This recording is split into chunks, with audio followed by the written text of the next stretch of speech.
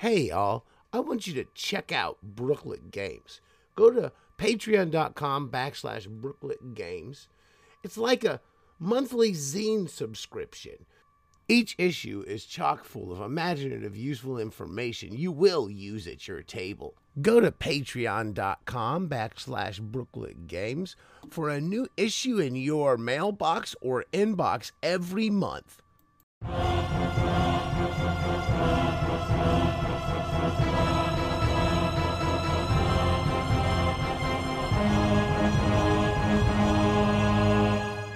Welcome to Wobblies and Wizards. I'm your host, Logar the Barbarian, and I'm joined today by guest Fed. They are the author of Nibiru and Zephyr. Welcome. Hey, thanks for having me. No doubt. I picked up Nibiru. Now, Zephyr, is that out in print yet, or are we still waiting on that one?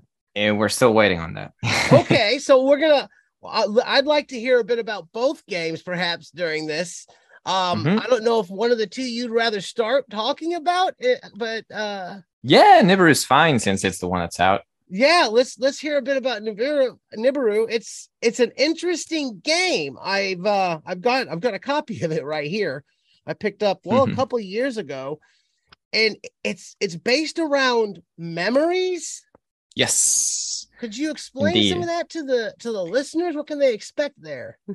Well, it's pretty simple. Like if you know, like the classical sort of thing where like you're at a game and you have a player that or many players maybe that just love to like write a background for their character, and they write pages and pages about like their background and stuff, and they want to like implement it in the game and stuff. But it's really hard, because you as the DM, you have to sort of like mind that and be like, oh, how can I get this in? How can I flesh this out even during play and stuff. And Nibiru, although it wasn't like specifically created from the beginning to do that, it pretty much does that by design, because basically what you have is characters that start as a blank sheet, essentially. No ability scores whatsoever or of anything. Like people that are basically amnesiacs, lost in this massive space station called Nibiru, or the Skyless World.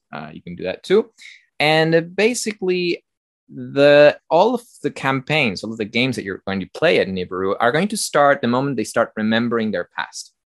And so the way they remember the past is basically you have a set of memory points that represent the potential to remember. And whenever you have a role or you're going to basically like do an action that's particularly significant, you can roll, of course, but you can also spend those memory points and trigger a flashback that is pretty much tied thematically to whatever it is that you're trying to do. For example, if you're escaping from like a group of like evildoers or something, and you jump onto like a platform, you might roll for that to see if you get there, or you might, spend memory points and you get to write a memory that is likely going to be related to it. Like, for example, you remember that you used to do parkour back in your hometown. And what's interesting is that when you do that, you not only succeed at the action, you write that bit of like background and you get a permanent bonus to that sort of action. So, for example, to doing parkour or doing athletics and stuff like that. So the process of playing Nibiru has you write all of these snippets of background in this journal sheet that you have, which basically develop your character both narratively and mechanically as you go by using these memory points and triggering flashbacks. So it pretty much solidifies that idea of like, drip fitting the background that people have in their heads. And it's also more elaborated because to earn those memory points, there's different ways, but the most prominent one is you get to, for example, instead of succeeding at the role, you can choose to fail a role, you get a permanent penalty, and you explain through background why is it that you're not good at, for example, doing parkour or jumping. So it's really just molding this blank slate into shape through little background snippets that you do in the game. That's pretty cool. What I see, I've come to a point where a lot of times when I run a game, I tell people not to worry so much about a background unless it's like one sentence or two, because it can get to be a lot to deal with. But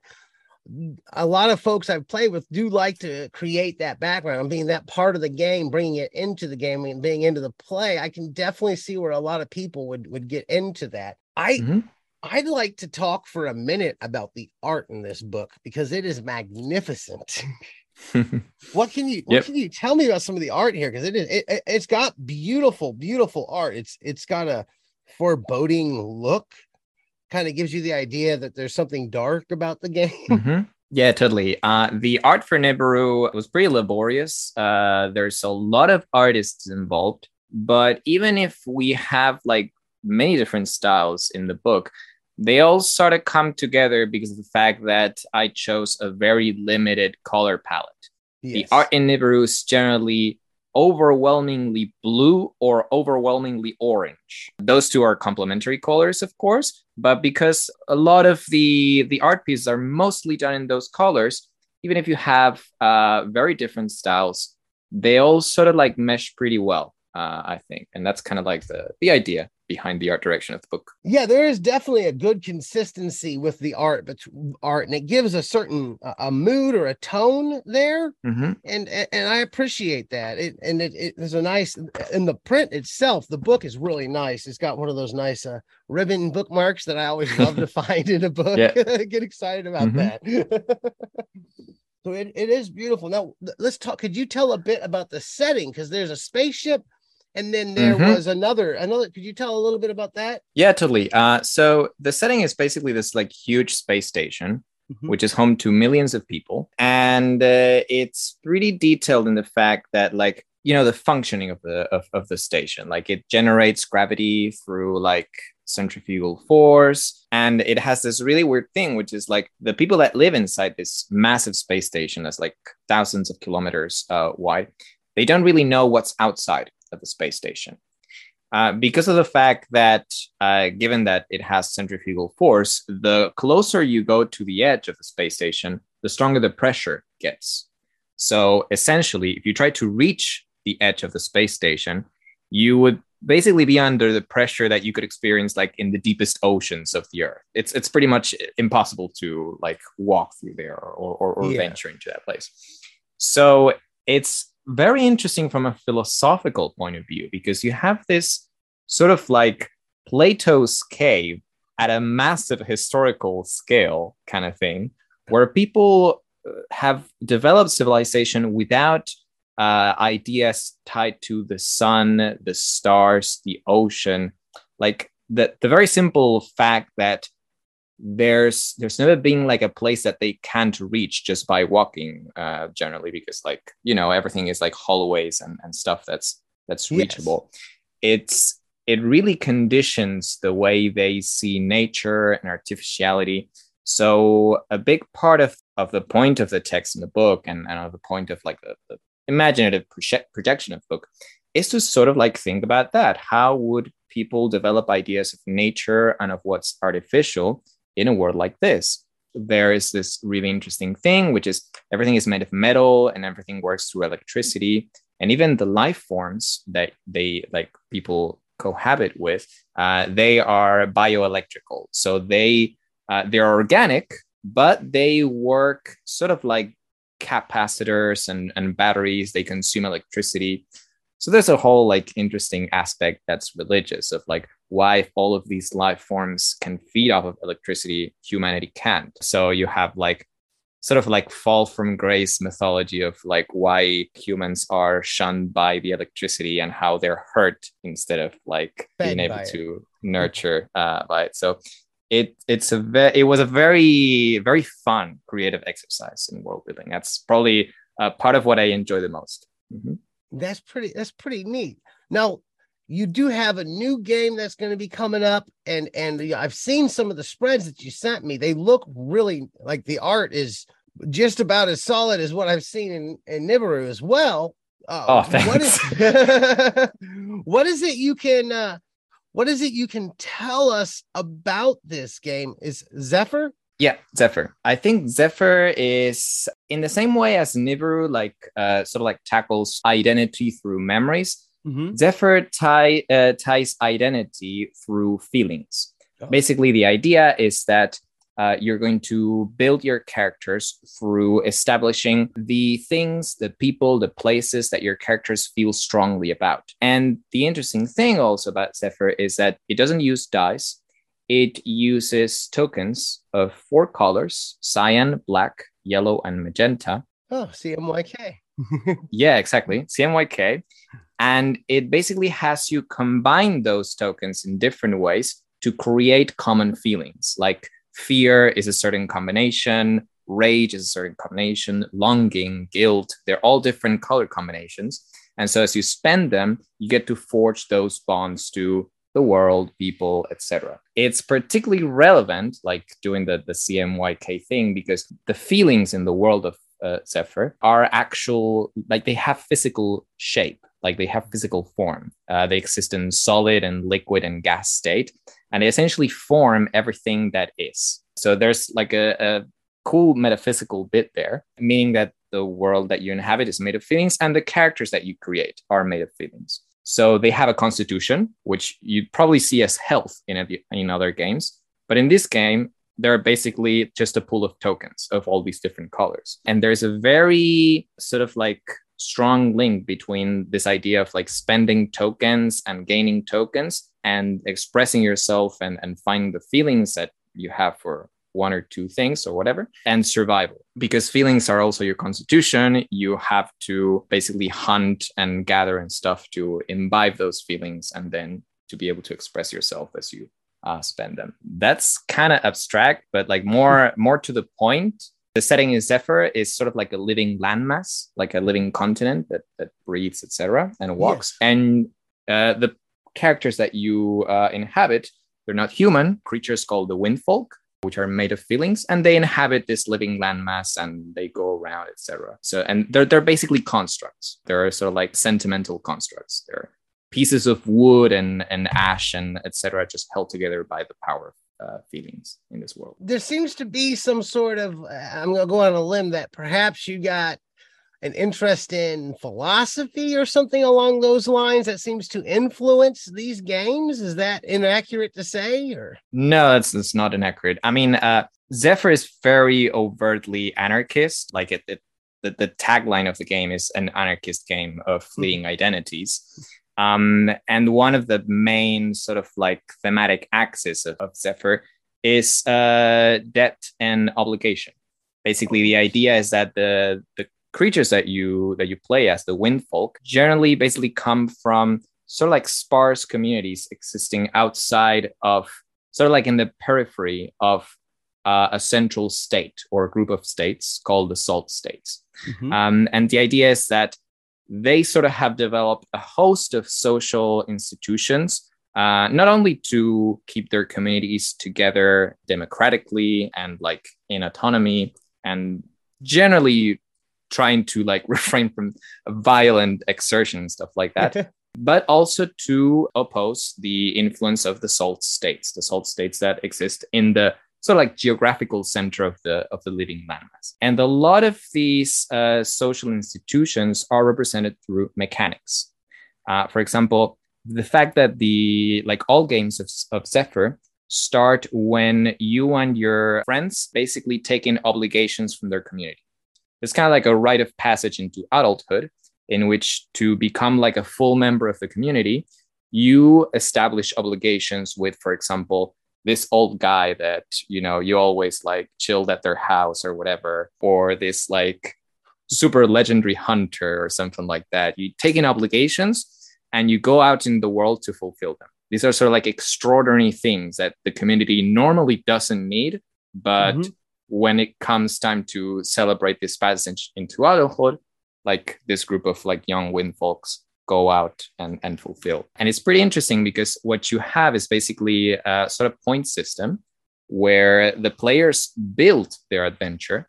Like they get to establish what are the stakes, how far they're going to travel, how dangerous is it going to be? Are there chances to running into the Salt States, for example, or running into like super terrifying creatures that might lurk at the particular place that they're going? For example, is this something that's going to benefit just one person or the entire community or the entire region, maybe? And so with this system in which they create the campaign, so like the objectives of the campaign, they in exchange receive technologies from the community. So this is traditions, this is oral history, this is sort of like a huge array of tools that they're going to use to succeed at their adventure. So that the more dangerous the adventure that the players craft, the more they're going to start with in regards to that. And it has to do with skills to hunt, skills to gather, to heal, to do a whole amount of stuff. It's interesting. I'm curious when it comes to like a lot of times role-playing games fall on some kind of spectrum of common genres like fantasy, science fiction. How would you place Zephyr in that spectrum of things that we normally talk about, genre fiction and stuff like that? Oh, it's definitely fantasy. It's just very different from, like, I guess, Tolkien? European Tolkien-esque fantasy, like that there's no elves or anything whatsoever. We're talking all about like these sentimental constructs, and we have the whole metaphysics of feeling happening and stuff like that. It's pretty different. So yeah, that's kind of the deal with it. That's pretty cool. Now, is there any sort of like before there was a kind of a unifying color palette in the aesthetic of Nibiru? Mm-hmm. Is there something like that going on with Zephyr as well that you've leaned into aesthetically? Yeah, the thing with Zephyr is I am doing all of the illustrations. Mm-hmm. So because wow, they all have, yeah, that's really good. I appreciate it. Very good art. Thanks. So because of that, since it's all sort of like falling within my style, I get to be way more sort of like playful with like the color palette of stuff like that.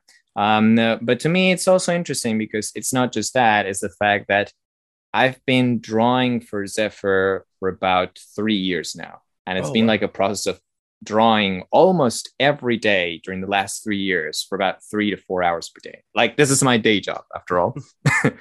And it's really cool because like I didn't really draw much before that. So within the pages of the game, I'm going to basically tag like the date in which a certain piece was finished, and there's like a visible progression of what it was when I started drawing, and I started drawing with Zephyr, and what it is now that the book is sort of like coming together. So it's a bit of an experience in terms of like the art, and it's quite personal, I guess.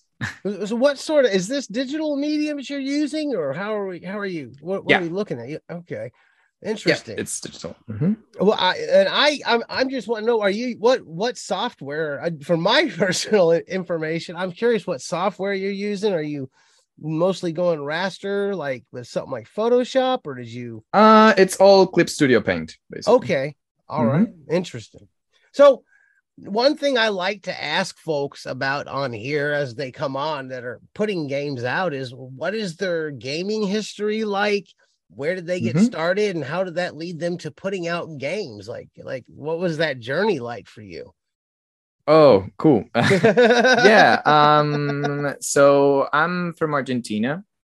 So I started when I was 15. I remember getting together with a friend, and we had like a pirated copy of Warhammer Fantasy First Edition, the role-playing game. Yeah. And we stumbled through it. We didn't really understood what was happening, but I understand that.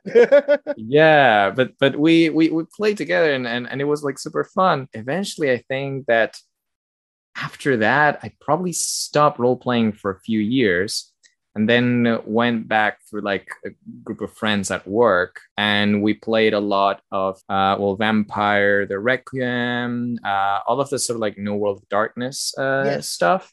And also going back to Warhammer Fantasy Roleplay. Played first edition. We played third edition, which I really like. And eventually I moved to London when I was 22. And in London, basically, as soon as I landed, I started going to clubs and working on Nibiru. And I worked on Nibiru, for many years. During that time, I got very involved in the scene there, and I got like a job at Modiphius, the UK publisher. And I worked there for about 2 to 3 years. And eventually I just left and went independent with my company, with Arcana Media, just through Nibiru. And I've been independent ever since. Yeah. So what was it that made you want to make Nibiru? What was the spark that said, "Oh, I want to make my own game"? And how did that start there? The spark was it's generally mechanics. It generally starts with mechanics. I wanted to basically do a thing where I could give sort of like a mechanical tie-in to writing, sort of like creative writing. Yes. So this idea of like little snippets that have like a mechanical advantage or disadvantage tied in, main sort of like mechanical core, like it just came really fast, like maybe like in a matter of like a couple of days. But then most of the process, the mechanics were pretty simple for the game. Most of the process was world building and just like working to pay for the art, which took like 2.5 years or something. Oh, wow. So yeah. When you approach the world building, I'm curious to know if you could give us some insight on what you were doing there, fleshing that out and writing that side of the game. Yeah. Well, to me, it's like the world building process is pretty much, it's all theme driven. I basically have to nail down 1 or 2 themes that I want to convey, and all of the world building has to be directed to that, because like to me, the main difference between like a fantasy world and like the real world is it has nothing to do with, you know, how stuff looks and how stuff works in general. It just has to do with the fact that a fantasy world is a vehicle to say something. And in this case, Nibiru was a vehicle to talk about memory and identity and nature and artificiality. So for example, whenever I wrote something about like a city or a group of people, I wanted to ask and sort of like interrogate that piece of lore or background. What is this giving me regarding memory? What is this giving me regarding artificiality? For example, there's a huge city in the setting that's called Asher, which used to be like a sort of like sprawling empire that eventually fell down. And in the present day in which the game happens, there's like political divisions within that city state that essentially are about people who glorify the past and people to try to deal with like the violence of the past. So that's a more so like collective memory theme going on of like, how do we deal with, you know, traumatic events at like a societal level, and stuff like that. So I think it's a huge part of it is just that, is sitting down, just really nailing down what is it that you want to talk about, and then just building everything from the ground up with that in mind. Like I want to talk about memory, like everything from the geography to, you know, the way people see religion and the way people think of technology and the way, you know, folk communicate and the way the clothes they wear, etc. You generally want to think about how stuff conveys the themes that you have in mind. That's for me what it is. That's fascinating to me, and I say that because I'm a big fan of. I'm not sure. I'm assuming you've read some philosophies and things along those lines in your years, because you're definitely hitting on some interesting things. I'm a big fan of George Herbert Mead. I'm not sure if you're familiar with him or not. George Herbert, he was very social constructionist. He created a concept that people refer to as the looking glass self. It dovetails nicely with some thinkers like Gramsci, who talks about hegemony, and those narratives within society that kind of drive society, and people like Herbert Marcuse, who also take that very social constructionist view.